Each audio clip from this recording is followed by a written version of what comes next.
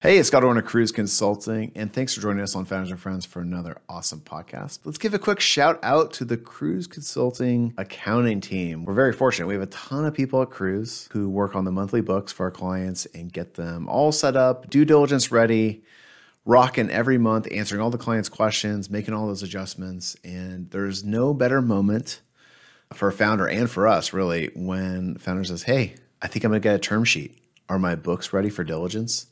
And we get to say, yes, they are. Fire away, send them over, give them access. That is a great feeling. It's the feeling that lets us know we've done a job very well done. And nothing is better than watching that cash hit the bank account. So if you are a venture-backed startup, you're going out to fundraise, maybe check us out. Check us out at cruiseconsulting.com. We love what we do. At Taping here, I think we have 575 clients. Clients raise over $1 billion this year. So we know what we're doing. And hopefully we can help you be successful in your fundraise. All right, let's get to the podcast. Thanks. So when your troubles are mounting in tax or accounting, you go to Cruise, Founders and Friends.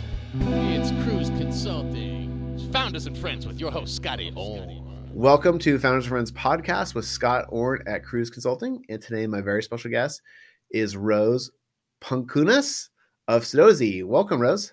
Hi, Scott. Thanks for having me. My pleasure. So we've known each other for a couple of years, and you are a total finance nerd like myself. Yes. And you saw a really cool opportunity in where tech meets finance, and you jumped on it. And I'm super excited to have you on the podcast to talk about it. Yeah, thanks, Scott. I think we met through Operators Guild back in 2017 or something like that. Yeah, small Was group. it 2017? Oh my God. Yeah. Oh my God. Been a few years. That's like dog years. Yes. Well, maybe you can retrace your career a little bit and tell everyone what you're working on and how you had the idea for it. Sure.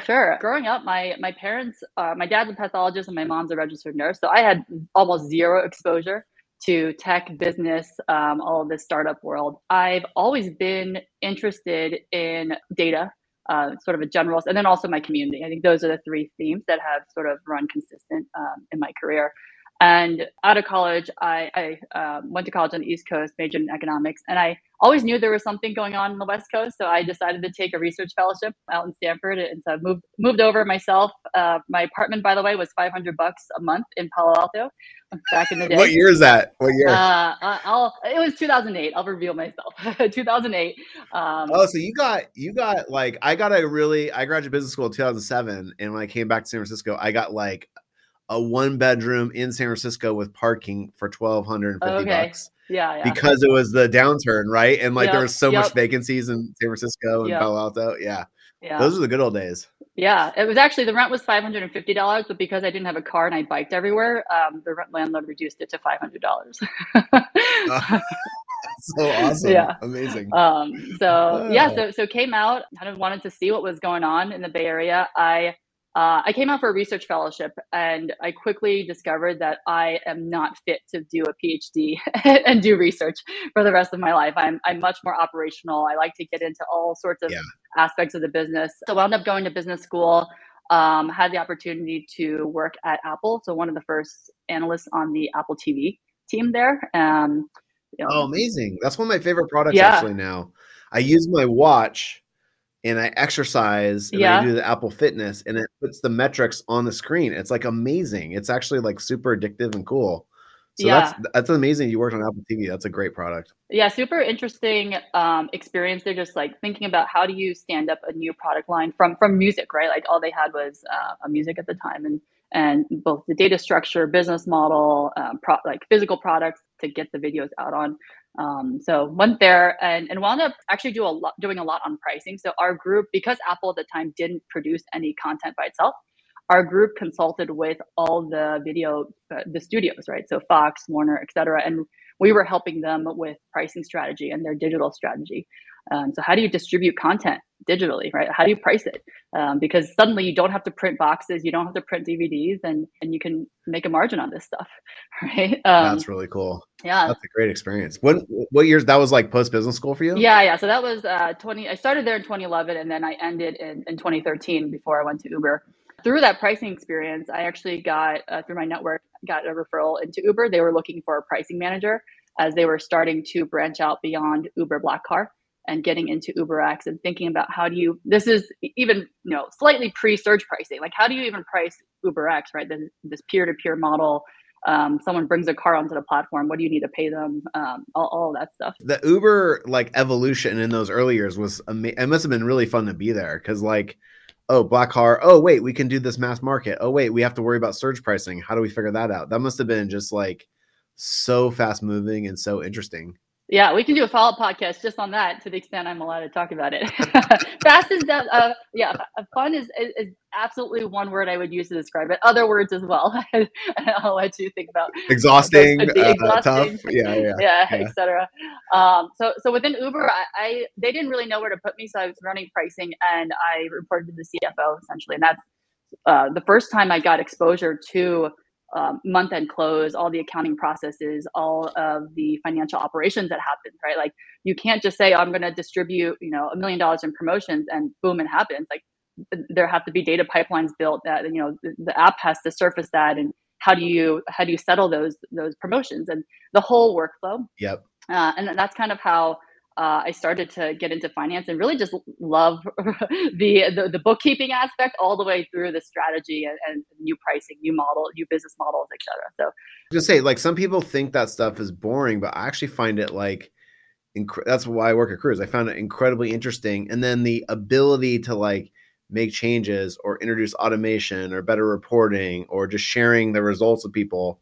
I'm sure Uber was probably going so fast that all of a sudden you had different stakeholders or different groups were spinning up, and you had to really keep an eye on things as the company was growing. And I always heard crazy stories of Uber. I think we had an accountant at Cruise that used to work at Uber, and you guys were using Bill.com for the payments, but the Bill.com was breaking because you had 50,000 vendors you were paying. So you were breaking Bill.com, which blew our mind. But that was the scale that Uber was at, right? It was a crazy, amazing scale. Yeah, and QuickBooks too. So imagine being on QuickBooks. Oh, were you guys running QuickBooks? Yeah. Way back. Yeah, when I joined, we were on QuickBooks. Oh God.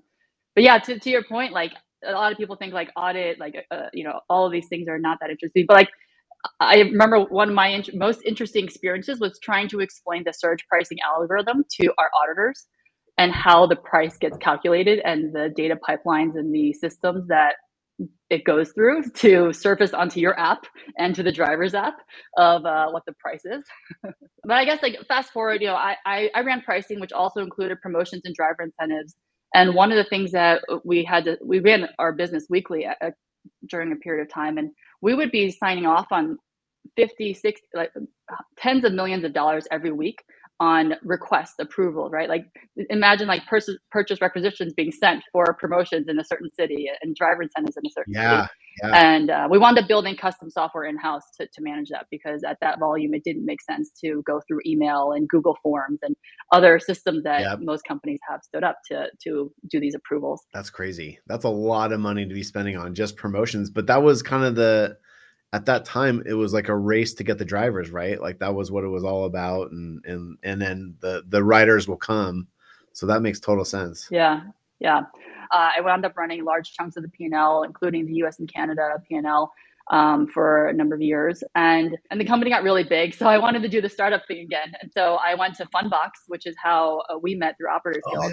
Yeah. So Fundbox is a B2B technology company that uses data science to help make lending decisions to SMBs. And I was VP of finance there, reporting to the CEO. And while we didn't have these promotions and all these crazy volume of money that Uber was spending, we did have very similar challenges. The CTO or the head of data wanted to buy, needed certain vendors, needed certain software. They needed additional seats on some softwares that they had. And we actually stood up internal processes to sort of manage that, right? We were way too young for Coupa or anything else at that point, but we did need something to manage those requests. And ultimately, I think just in general, you probably see it, the industry is changing where finance and accounting they're not just reporting on data in the past. They're really starting to partner with the CEO and the business to think about, well, where is the next best investment, right? Like where should we spend our money and get the highest ROI moving forward? And that's kind of the shift that I saw happening, at least in my world there. And it's getting more real time. It's getting more, the hooks are getting in everywhere instead of just being a reporting thing. It's an operational thing, which is cool, which is Absolutely. really cool for folks like us. Yeah. And then also there's the whole, like, are we making smart decisions? Do we have all the info, not just like the financial info, but like contractual info? How long is this relationship going to run for? You know, all that. And I think that's where you're going, but it's like, you need that kind of stuff, not just like numbers in QuickBooks to make a good decision nowadays. Yeah. And I think that's what's really exciting about what you're doing. Yeah, no, QuickBooks. But I don't want to steal your thunder. No, keep going. No, keep going. This is exactly what we're building for. We're building for, finance leaders like yourself and others at companies where today it's not sufficient to just look at, well, what does my chart of accounts say for this last month, right? Like that's absolutely necessary. You need to have your right historical data, but really supplementing that information, particularly for vendors, headcount as well. Like, okay, well, what's the relationship with this vendor? How many years did we sign this contract for? Right? Like, what's our commitment for the next 24 months? And can we even wind this down if we need to do some cost cutting? So having sort of your vendor database connected with your QuickBooks and having that budget tracking all in one system, that's what we're building here at Sudozi. I love it. And maybe my favorite part is like that contractual information, right? And terms of service. And that to me is what, like when you told me, because I've been very fortunate. I've actually been in the loop on this maybe since almost like day one for you, maybe like 2 years ago. I can't remember exactly negative what it was. Yeah. But you were like, hey, I have a crazy idea. I'm thinking about this. What do you think? And even like right just before we turned on the mics here, I was telling you that like we put a lot of our contracts for our vendor contracts in Box. We use Box, but it's not tied to anything. It's not tied to like the charges, or it's not tied to QuickBooks. Or I can't look and see what's actually happening, or like when does our renewal come up on stuff, or get a renewal alert 3 months in advance so I can start negotiating a better fee with that vendor. There's a lot of leverage and a lot of information. I think what I think is cool about Sudozi is like you're putting it in one place and you're hooking it up into like the accounting system. Yeah. Which to me is like really, really powerful and really cool.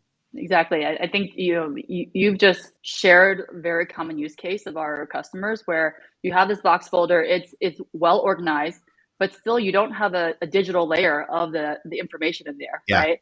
Can you chart your renewal dates for the 30, 40, 50 contracts you have in there? And if you were in a large organization, if you got a purchase request coming your way, do you know how much that department is off from their BVA and what contracts they've already signed for the next year, right? So having all that all in one place, as a COO, you get asked like, hey, can I buy this guy? And you're like, well, what's the first thing you try to find out? Like, how much have you spent so far? Oh, totally. And and you made the point of like, ours is well organized now, but that was because we did like a giant spring cleaning like 3 years ago. Yeah. Because it wasn't well organized for about 4 years. And, I would venture, because we organize some of that stuff for our clients. I know most of our clients are not super well organized on that stuff too. And so that's a big assumption. But the other thing is, and I thought this was really interesting because you had a really good anecdote. I think it maybe was at Scale Factor when you went there. Maybe tell that anecdote because I think it like really encapsulates the Sudozi system and like how it could be useful, because you didn't have the system when you went to Scale Factor and were running finance at Scale Factor, right? Yeah, that's right. I was CFO at Scale Factor for a number of months, and unfortunately the company wound down during COVID. But while I was there, we were trying to figure out, well, if we were to cut X dollar amount from our burn every month, where would we go? And one of the places we actually saw was like, hey, we're not coming into the office, so we can, reduce our lunch caterer. And unfortunately, the lunch caterer had auto renewed. The person who was responsible for it, great person, but again, like the contract was in a folder. There was no digital component of that date. There were no workflows that were triggered based on it. And And yeah, and maybe you have a good relationship with that vendor. You can, negotiate some things after the date, but it's always, you're in a better position if you go ahead of time, right? And so Yeah. that's what we're trying to help our customers do. And our customers have, even if you just catch one or two renewals, it's kind of a positive ROI on the software already. Oh, for sure. Well, also like when you were explaining that anecdote is like, you also spend a lot of time looking for the contract and trying to find it Yeah, and yeah, parsing through the contract and like all stuff that's like not really value add. right, right, And that's why I right. think hooking it into the accounting system is so powerful because it's right there. It's like in your vendors, you Yep, just look at yep, it. yep. So I don't know. That really hit home with me.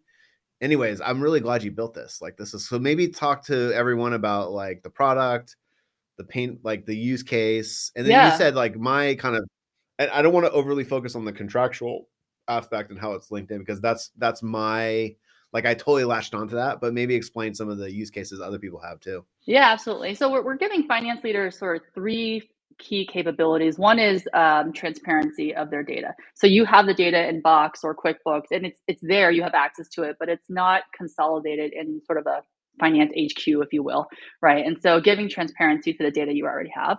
The second part is collaboration. As a finance leader, you are really building relationships with your VP of engineering, your marketing leader, all the different departments in the team that you have. And so having a tool where they can access their sliver of the data that the permissions are already set, that helps with the collaboration between those teams. And the third one is really speed to make decisions, right? So you have the data there, you have the right collaboration, you're able to have higher confidence in the decisions you're making and be able to make those decisions faster. And we work, I would say, primarily right now with venture-backed startups, but we've actually had Yep. we have some customers that are in oil and gas and in nonprofits, right? And so it's Interesting. like, well, how does a nonprofit run their back office? Well, they have email and they have invoices and they have vendor contracts. And so if we can make those organizations more efficient, then their donors' dollars go a longer way, right? And so there are a number of organizations that this can be applicable for. Hey, it's Scott Orn, and we're going to take a quick break from the podcast to give a shout out to the Cruise tax team. Gosh, it's so nice to have an in-house tax team. I can't even tell you. We have some really amazing professionals on the team. It's over, I think it's 13 people now. And we do everything from your federal state income tax return, state franchise tax filings, R&D tax credits. Those are pretty popular these days. And guess what? They're there for you when you go through diligence.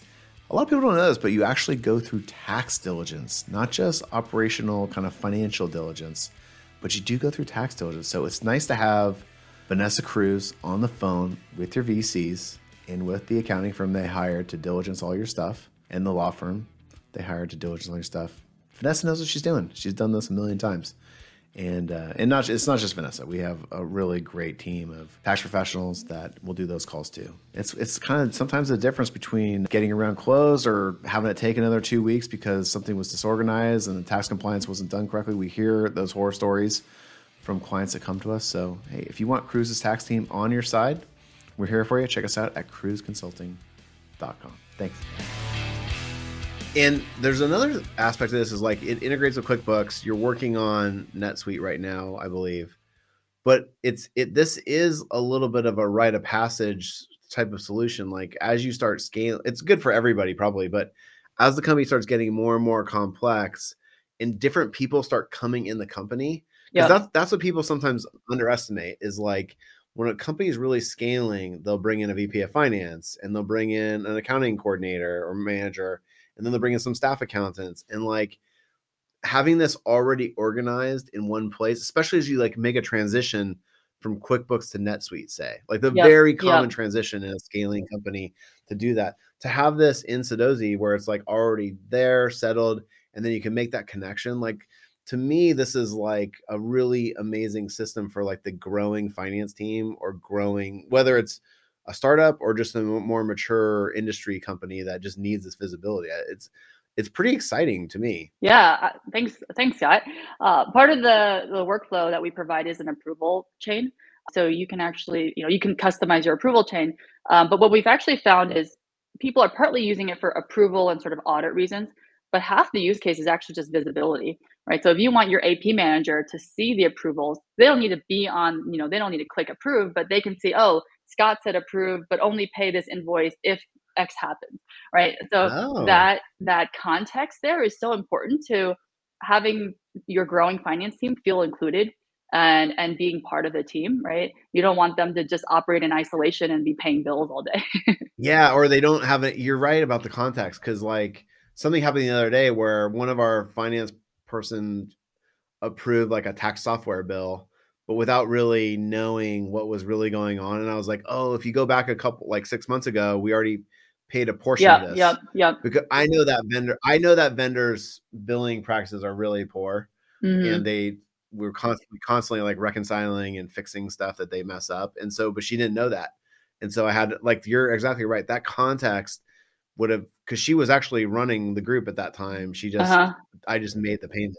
So you're Yeah. right. That's a really good use case of like, oh, I remembered it because I made that payment, but it would have been helpful for her if she would have been copied on the original emails from like December. Yeah, so if you could digitize those emails and like store them in, Yeah.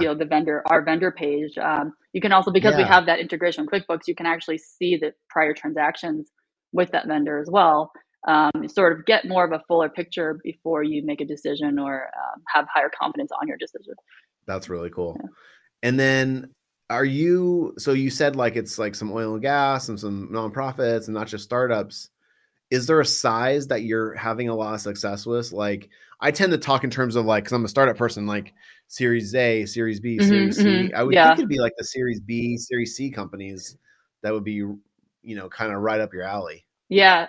So as all things, it kind of depends, but you're right. Like Series B through D, you're getting to that point. Several, low hundreds of people in the company. You don't know everyone. You may not even know everyone in the finance and accounting team anymore, and you're trying to sort of have a lightweight process to kind of manage all of this, right? I will caveat and Yeah. say we do have some much younger companies that have more physical inventory and or other assets that they want to keep track of, whether they have multiple vendors in different markets or things like that. So it's a little bit more proportional to vendor size as well, vendor and headcount complexity. But overall, your typical, Series B through D company trying to keep things in check as they grow fast. It makes total sense. And it's a SaaS subscription model, right? Like people sign up for like a year or something like that, and Yeah, that's then, right. Yeah. pay monthly kind of thing. We have an annual payment, annual upfront, so typical SaaS upfront payment. But happy to chat through different use cases, especially for nonprofits and whatnot out there. And then I don't know, I don't know how much of this you disclose, but like you actually have raised like some pretty serious, seed financing. I don't, are you, is that okay to talk about Yeah, or? yeah, we can definitely talk about it. So we've been fortunate to partner with Pear VC. So we've raised 4.3 million between Pear, S3 Ventures. They're the largest VC in Oh, yeah. Texas, along with Mischief, and a number of really amazing angel investors as well. Yeah. Because I actually love Pear because I used to go down there like 5 years ago, maybe more when I first joined Cruise, and I would do like little talks, and they were in this, I don't know if they're still same building, but it was like almost like a converted house or office or something like that. And it was like, it was it was like the real incubator kind of thing before everything got really cool and overhyped and all that kind of stuff. So that's a really great Yeah. fun to have behind you. Probably the best thing if you're a customer listening to this podcast is like Rose is a finance professional. You're kind of like a finance professional first. And I think that's probably reflected in the product and probably reflected in where you're going. So if I was a potential customer thinking about this, like I'd actually draw a lot of comfort from that. You're not like an engineer. Cause like, I don't know if this happens to you, but like a lot of times people will kind of know Cruise and they're like, okay, I want Cruise to like Hmm. sell this to their client base. Hmm. And so that it'll be like someone who hasn't really lived some of these pain points.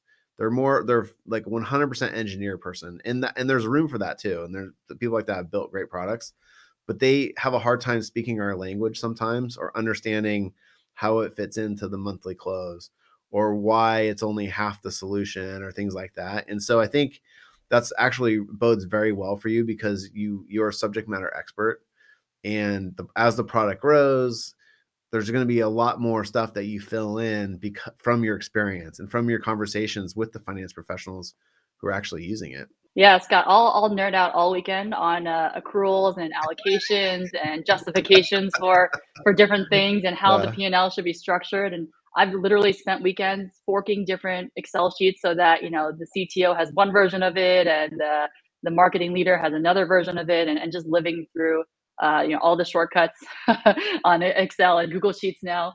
And so I also, we discussed, I have a 1 and 3-year-old. And so I wouldn't be crazy enough to do this if I didn't see something in this, data world happening on the finance side. There's something here for sure. Is there any things that are coming down the pipeline? Any cool new features, or you don't have to break any news here. So if you want to keep it close to the chest, that's okay. Yeah. But is there anything or any events that people should be looking for, or subscribing to your LinkedIn feed or Twitter feed or something like that to keep an eye out? Yeah, well, we have a absolutely fantastic product and engineering team. We have a number of new features coming out. I'll say, obviously live with QuickBooks, our NetSuite is in beta. So if you are on NetSuite, definitely interested in chatting and partnering with you in our sort of real-time budget tracking feature. One of the things I'll say is if you are thinking about having sort of a finance HQ, it doesn't make sense to just submit requests for vendors, right? You want to partner with your department leaders on any sort of spend request they have, whether it be new headcount, equity, one-off bonuses, vendors, contractors, the whole spectrum of spend, right? Why does it matter if it's a W-2 employee versus a contractor that's costing $200K? It's still $200K of investment that the company needs to make, and having that all in one platform. So that's kind of the general direction we're going. And yeah, we'll have tons of new features. You can find me on LinkedIn. So actually I'm using my maiden name there. So Rose Zhong, Zhong. And of course, Sudozi.com, SUDOZI.com. I love it. And SUDOZI, is it .com? You got the .com? It is I got the awesome. .com. Yeah. Sudozi is counting beans. Is the Sudozi, is this like Sudoku puzzle? Is that how it's related? Or how'd you come up with that name? No, Sudozi. Well, I've abbreviated a little bit, but it's actually Sudozi. So that's counting beans in Chinese. So it's a spin on sort of the bean counter situation. I love it. Well, this is awesome. And I'm just thank you for including me as part of your journey. And I was very flattered when you reached out a couple years ago with the idea. And it's really cool to see how far you've come. Like, it's the flip side of that, being a finance professional and knowing the market is like, it is hard to execute on building technology. And it's really hard. And I've been super impressed with how fast you got this to market, how nice the product looks. It's really amazing on your QuickBooks integration, and NetSuite's coming. So kudos to you. Like, you're doing a really good job, and I'm excited to see where you take the company.